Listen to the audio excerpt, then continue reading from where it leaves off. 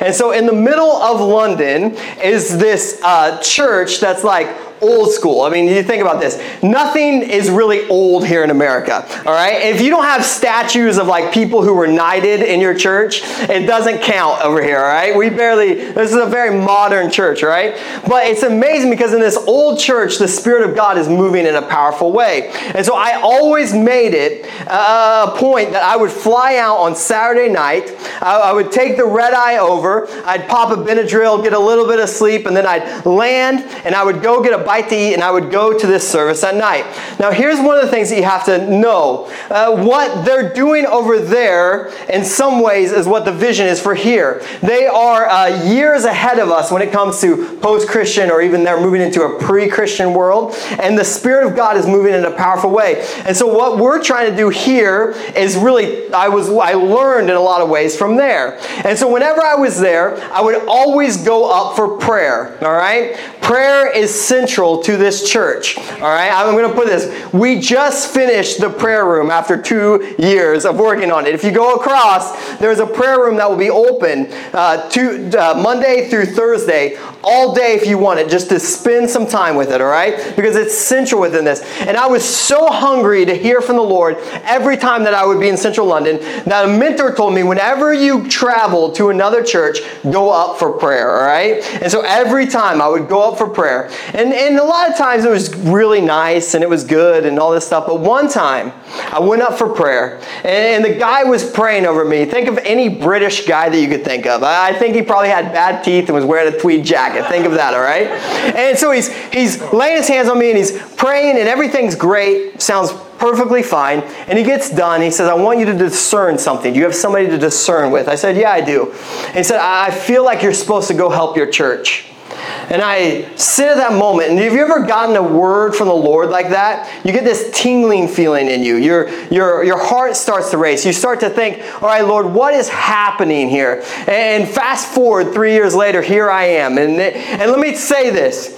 The last 3 years have been some of the hardest years of my wife and I's life, all right? He called us to something that we probably thought were impossible. And at the moment when I'm getting prayed over and I get this word, I'm at the height of the mountain, and then I get into the dirt. Do you ever feel that, right? When you get a word from the Lord, or you hear from the Lord, and it's like, all right, Lord, you're going to move, or Lord, I get direction, or I get clarity, or I get discernment, or I get peace, or whatever it is, you're at the height of it, and then you have to go back to the dirt. And in the dirt is messiness. And in the dirt is people's agendas and the enemy's schemes to mess this all up, right? There's faith moment after faith moment where you have to believe that God is going to come through. And when you're in the dirt, you want to abort the mission at all costs. Does anybody feel that? When you're in the messy middle, when the enemy is screaming and pushing back on you, it's like you want that height of that moment where you heard from the Lord. You want the height of that moment where you got insane clarity. And then you find yourself in the messy middle. And in the messy middle is when everything starts to go wrong, right? I want to talk about what happens when you're in the dirt. I want to talk because I believe that the Lord is moving significantly in people's lives in this church. And so the Lord's going to move, and then you're going to get into the dirt, and then you got to find the perseverance, and you have to find the grit, and you have to know what to do when you're in the dirt. We are in a sermon series called Church After God's Own Heart. We're looking at the life of David. And so as we look at the life of David, we see that he has been anointed king. He's secretly been anointed king, right? Samuel came and anointed him king. And he has this promise. And then he's going to be king, but Saul is still king. And so we find David on the run because Saul wants to kill him, all right? And so he's with some of the men that we talked about last week. And he is, we're going to pick it up at 1 Samuel 30, all right? David and his men reach Ziklag on the third day. Now, where's Ziklag, all right? Ziklag actually is important to the story. David has recently acquired this city. He has taken over this city, and he has decided to make this place the base of operations, okay? So he has taken this city, and he has made it where he's going to store all his goods, including his wife, and his kids, and all of the men's wives and kids. So all the families are in this city, all right? Let's keep reading.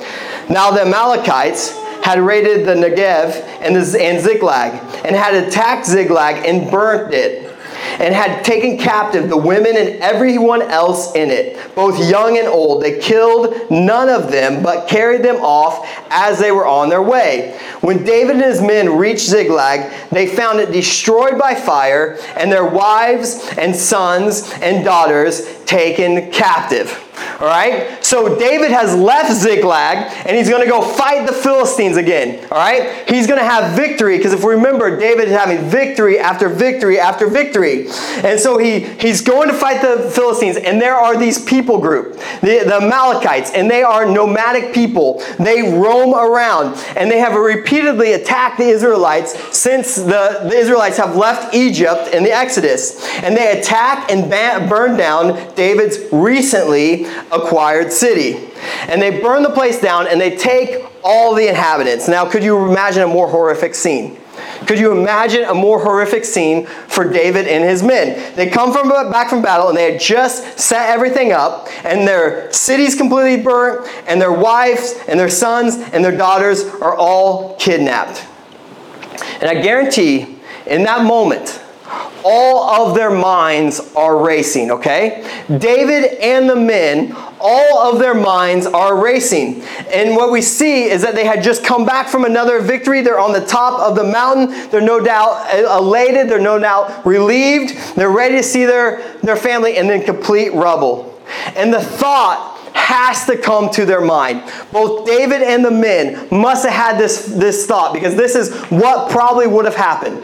One, all their wives and their sons and their daughters were going to be used as bargaining chips. There was going to be a hostage situation that was going to have to happen. They were going to go back and forth on what to do with these men and women. Or two, they were going to become the slaves of the Amalekites. They were going to serve the Amalekites, and they would stay with them. Or three, which would have been worse, they would go on the slave market, and they would be sold and separated, and then you got to find all the women and children. This is what was probably going to happen. These are all things that were real possibilities with the situation that they found when they had just slaughtered the Philistines, and they show up at Ziklag, and it's just blowing their mind. And so we see the men react in a natural way. So David and his men wept aloud until they had no strength left to weep. David's two wives had been captured, Ahinoam of Jezreel, and Abigail, the widow of Nabal of Carmel. And so obviously, not knowing if they were alive, right? Not knowing what happened to them, David and his men are heartbroken. This is an obvious statement, all right? And now this is one more story where we see David, again, has been anointed king. He has this promise, right? And in this promise is the height of the mountain. And since that, probably David's life has gotten harder and harder. Does anybody ever feel that, right? There's a Lord's promise, or there's a confirmation, or there's something that's moving forward, and you feel it moving forward. You know the promises, you trust the Lord, and then you're like, one more thing. He's ready to step into his calling. He's ready to step into king. He's ready to step into his destiny. And yet we see that life gets harder and harder. And in this moment, he finds himself at the end. He finds himself weeping, and it says this. It's one of those moments where he's wept so deeply, and he's wept so long that he says, what did you remember? It says, he had no more strength. When you weep and you lament and you have no strength left, have you been there before? Amen. Many of us have been there before. And David's whole family, when he was there when they left for battle, he comes back, and now he finds himself at the bottom of the valley. And the questioning and the thoughts and the feelings that he must have been experiencing are stuff that we probably in this lifetime won't ever experience, all right? So he's at the bottom of the valley, but so are the men that are with him, because they're experiencing the same thoughts and the same feelings. Can you imagine this moment? Now, in these moments, there are a variety of ways that you and I can respond. There are a variety of ways that David could respond, and there's a variety of ways that the men could respond. And what we see is that David and the men actually respond differently. And there's a contrast to the way that they respond. And we can learn from each, all right? So let's read in here. David was greatly distressed because the men were talking of stoning him. Each one was bitter in spirit because of his sons and daughters. Again, in the midst of their grief, they probably was speculation. What are going to happen to the people that we love the most, all right? And so their grief, obviously, they grieve until they can't grieve any longer. And now they enter into this bitterness that turns to anger. And I'll tell you what, I can actually have some grace on these guys. Can you? Because that's how I would have felt in that moment as well. An evil has happened.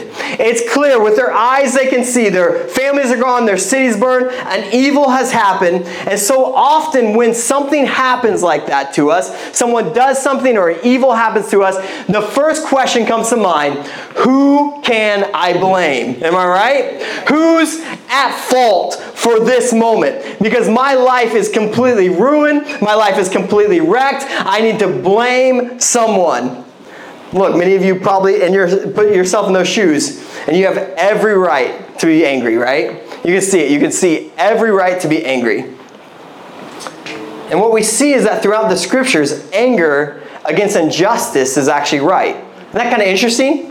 Like that feeling that they're having, there's an injustice that's happened, and there's an anger that rolls out. And we see this, right? We see God's anger throughout the scriptures at injustice. Something's happened to my people, something's happened to people that I love, and there's an anger because the injustice, the evil that took place is there. Now, we also have to see this. We know that God is wise, right? We know that God is sovereign. We know that He's perfect. We know that He's all-knowing, that He never misinterprets situations, and He never loses control. Am I right? Amen. He knows where to put the anger against the sin and the injustice itself. He knows where to put His anger. He takes His anger and He puts it on the evil that has happened. Now, us humans, on the other hand, we have a tendency to not do that. All right? We have a tendency to misinterpret circumstances. We can make mistakes or have judgments that really are not what's going on. Have you ever found yourself in that place as well? Right? We react quickly when we feel threatened or hurt. And our actions, when we do that, oftentimes can be harmful and dangerous. Am I preaching to myself in this room, all right? It's how we operate, all right? And throughout the scriptures, we see that's why God lays out for us that our anger we should be cautious in our anger, all right? We should not act out of our anger. It's okay to feel the anger. It's okay to see that evil happen. There's injustice or sin that's happening. And anger is going to naturally rise up in us, but we cannot act out of it, okay? Because oftentimes it's misguided and sinful. Let's look at this. Proverbs 16:32. Whoever is slow to anger is better than the mighty, and he who rules his spirit than he who takes a city. Look, the Proverbs laying it out. This is really hard. What these men are experiencing there at Ziklag is very, very hard. It is actually harder for us to control or overcome our passions than it is to go fight a battle and take a city. That's what this Proverbs is saying. So they're experiencing, because they had just taken over a city, and now they're ready to take care of their own emotions. This is powerful, all right?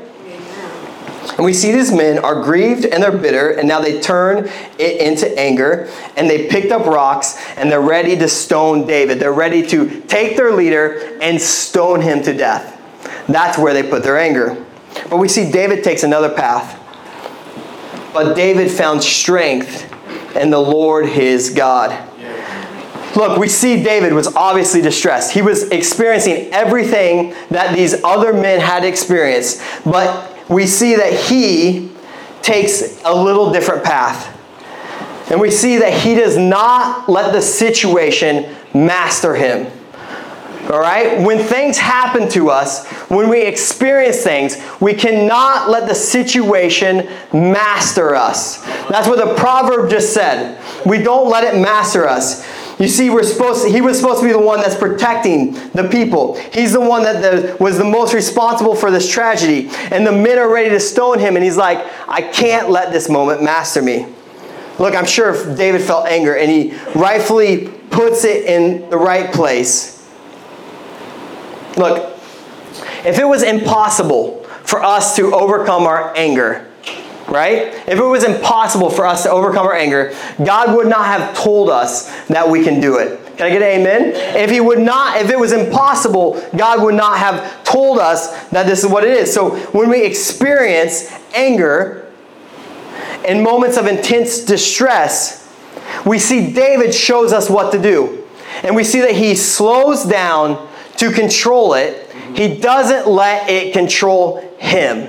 Whenever a situation happens to you, whenever there's challenges in your life, when you walk into a Ziklag situation, you got to slow it down and not let it control you, okay? When these feelings come, in the middle of it, you have to stop and you have to replace bitterness and wrath and anger, all those feelings that are coming up at you.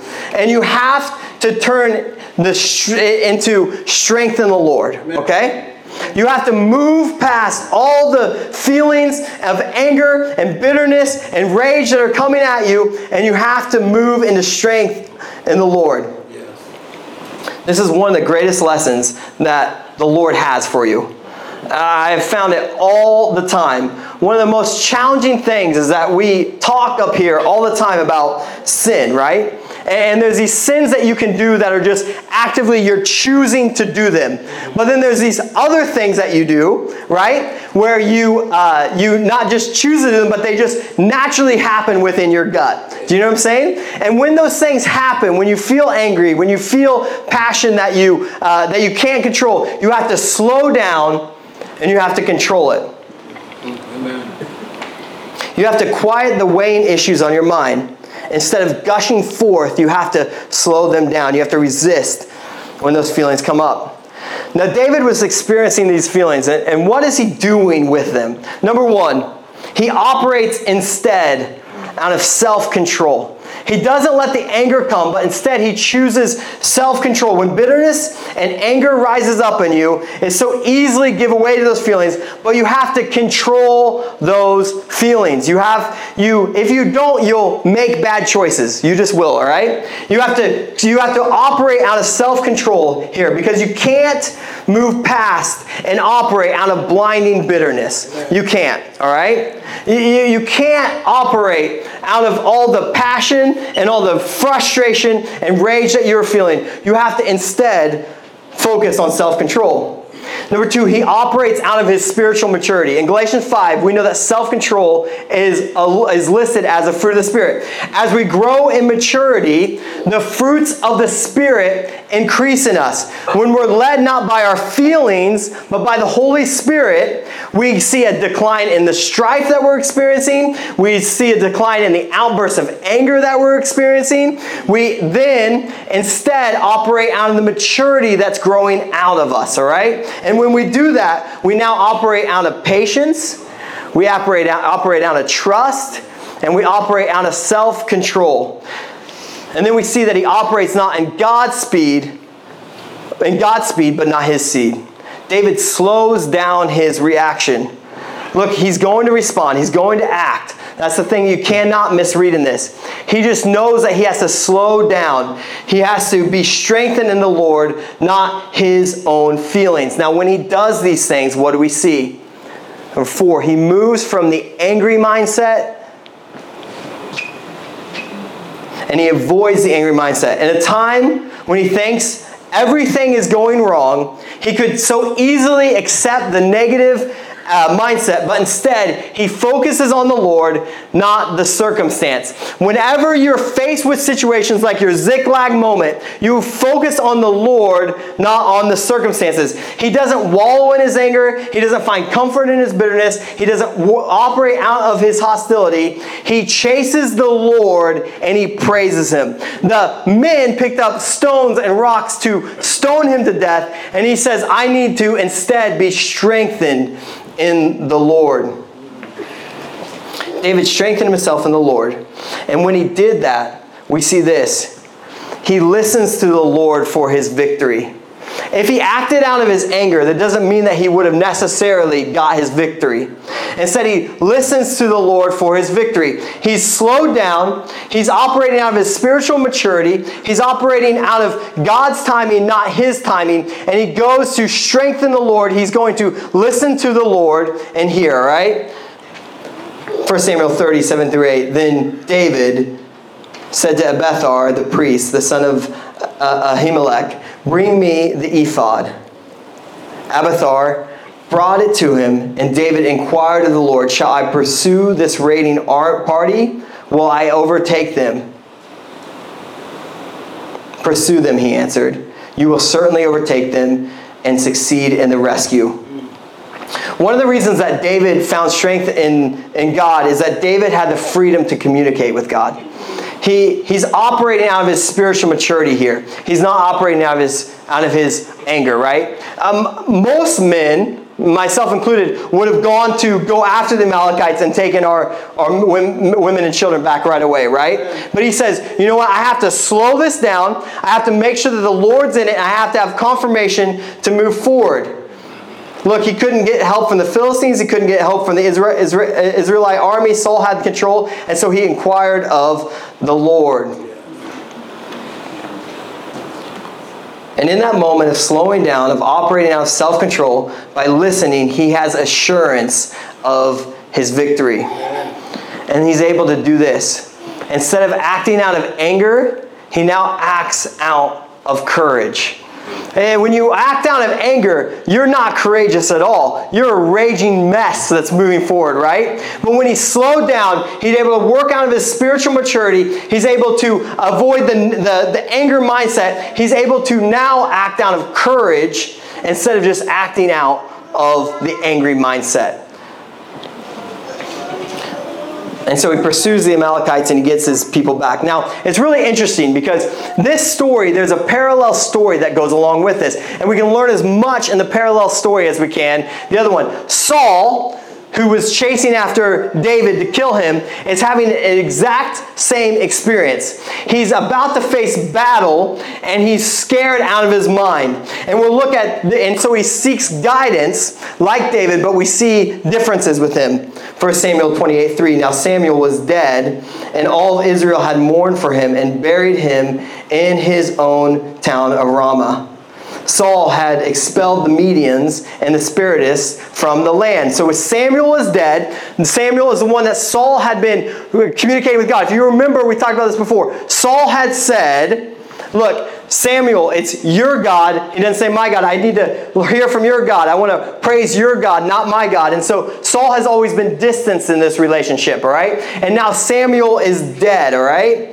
And so Saul had made a commendable effort. He's like, he's following the Torah, and he's like, I'm getting all the mediums out of here. I'm getting all the spiritists, those who speak to the dead, those who speak to spirits. They're getting them completely out of them. But we see this.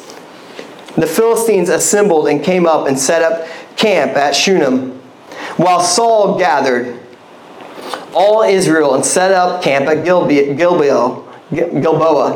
Then Saul saw the Philistine army. He was afraid. Terror filled his heart. He inquired of the Lord, but the Lord did not answer him by dreams or Urim or prophets. Saul is so afraid of the battle that he's about to face. His heart trembled so greatly that he finds himself exactly where David is.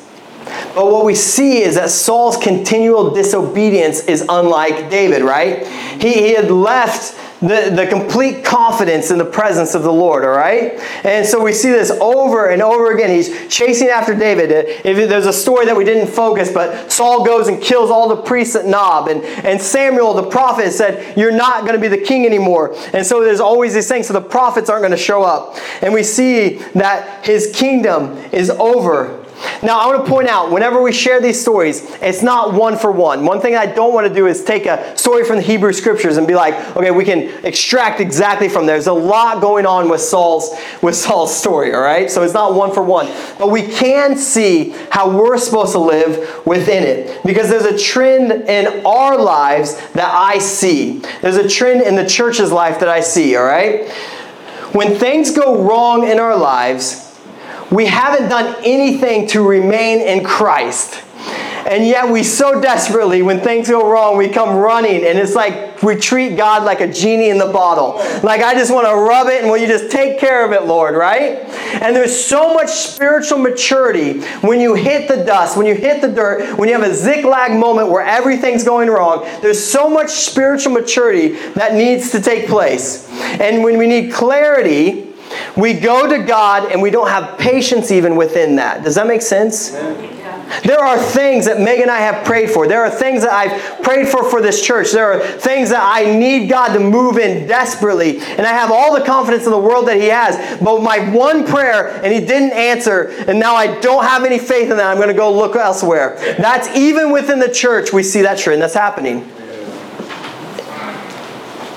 Hearing from the Lord takes relationship. David has relationship. He understands how this operates. It's a lifestyle of closeness with Jesus. John 14. If you love me, keep my commands, and I will ask the Father, and He will give you another advocate to help you and be with you forever, the Spirit of truth. The world cannot accept Him because it neither sees Him nor knows Him, but you know Him, for He lives with you and will be in you. I will not leave you as orphans. I will come to you. This is the promise, right? This is the closeness. Now, how do we get that closeness? John 15, I am the vine, you are the branches. If you remain in me and I in you, you will bear much fruit. Apart from me, you can do nothing.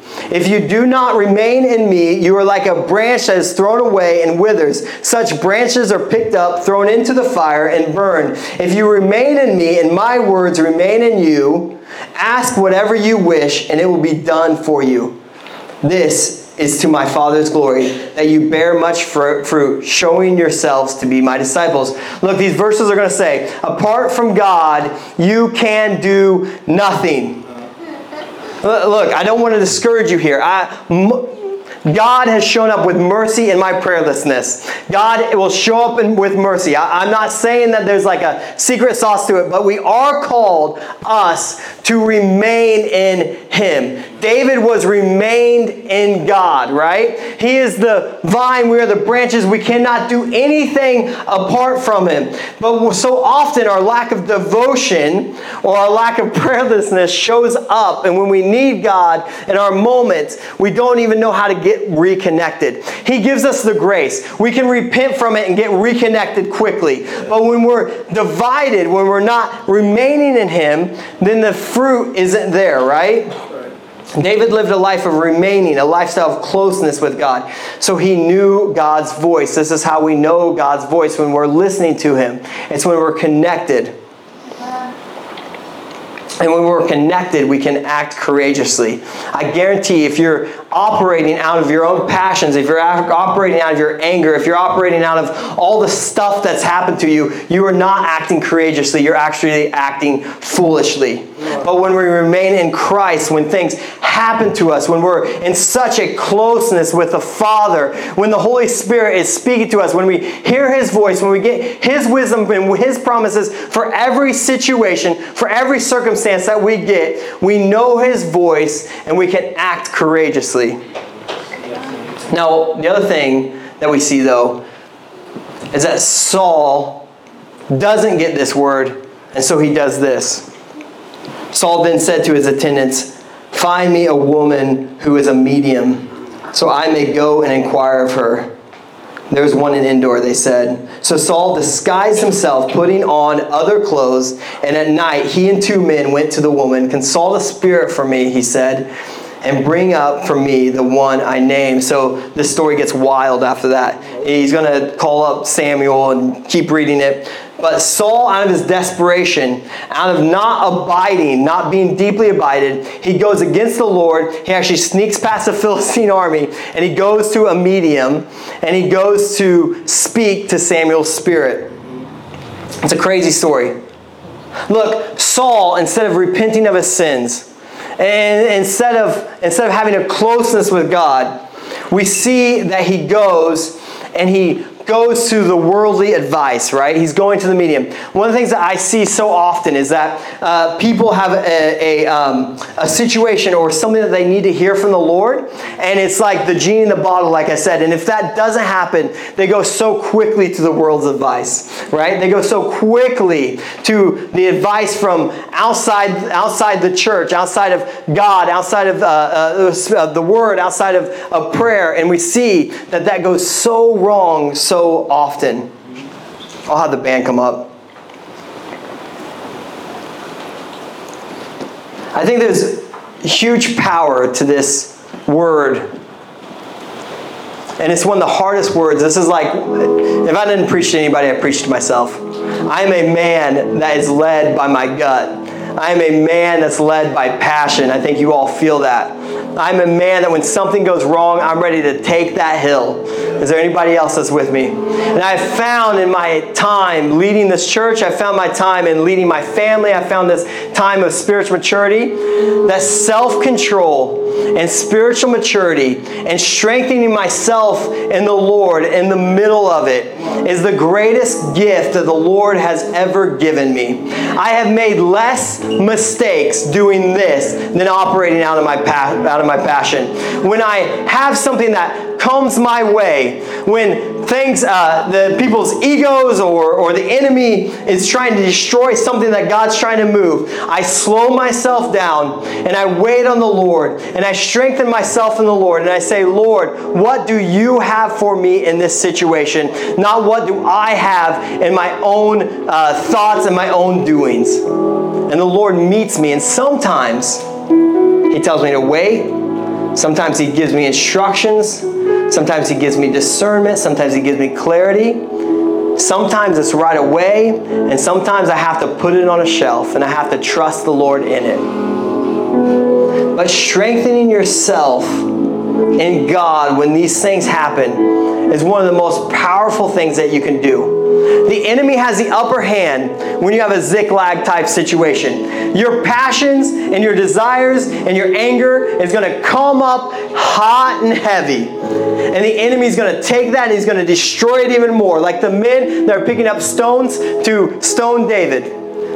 But if you can slow yourself down, if you can get clarity, if you can lean on the Lord even more, He will never let you down. But you have to listen to Him. Difficult situations are going to come your way. Like I preached this last week, but I wish I could take it away from all you. All the things that you're going through, I wish I could just take them away from you. When you get into the dirt, when you try to move stuff forward, when you contend for your family, when you fight for your family, when the Lord starts to put new ministries on your heart, or the Lord asks you to do something that seems crazy, you're going to get into the dirt, and it's going to get harder before it gets better. And your only thing you can do is be like David, where it got harder and harder even after the promise, and strengthen yourself in the Lord. When we operate on a self-control and maturity and trust, when we pause to listen to ensure our victory, not act out the way we think we should do, we'll see the Lord move in profound ways. Go ahead and stand up. I'll go have the band come up.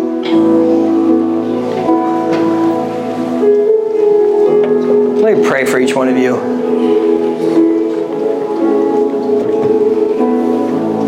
Heavenly Father,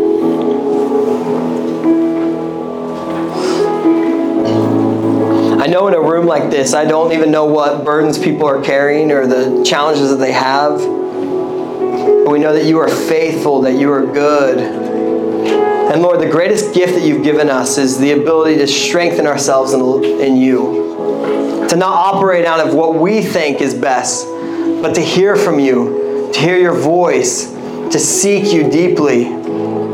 So Lord, I pray for each person that's experiencing a pain or a sorrow or a challenge in their life. Lord, would you teach us as a body to not run in the direction that we think's best, but to wait and hear from you so that we can be assured our victory. In Jesus' name we pray. Amen. Amen. Let's worship together.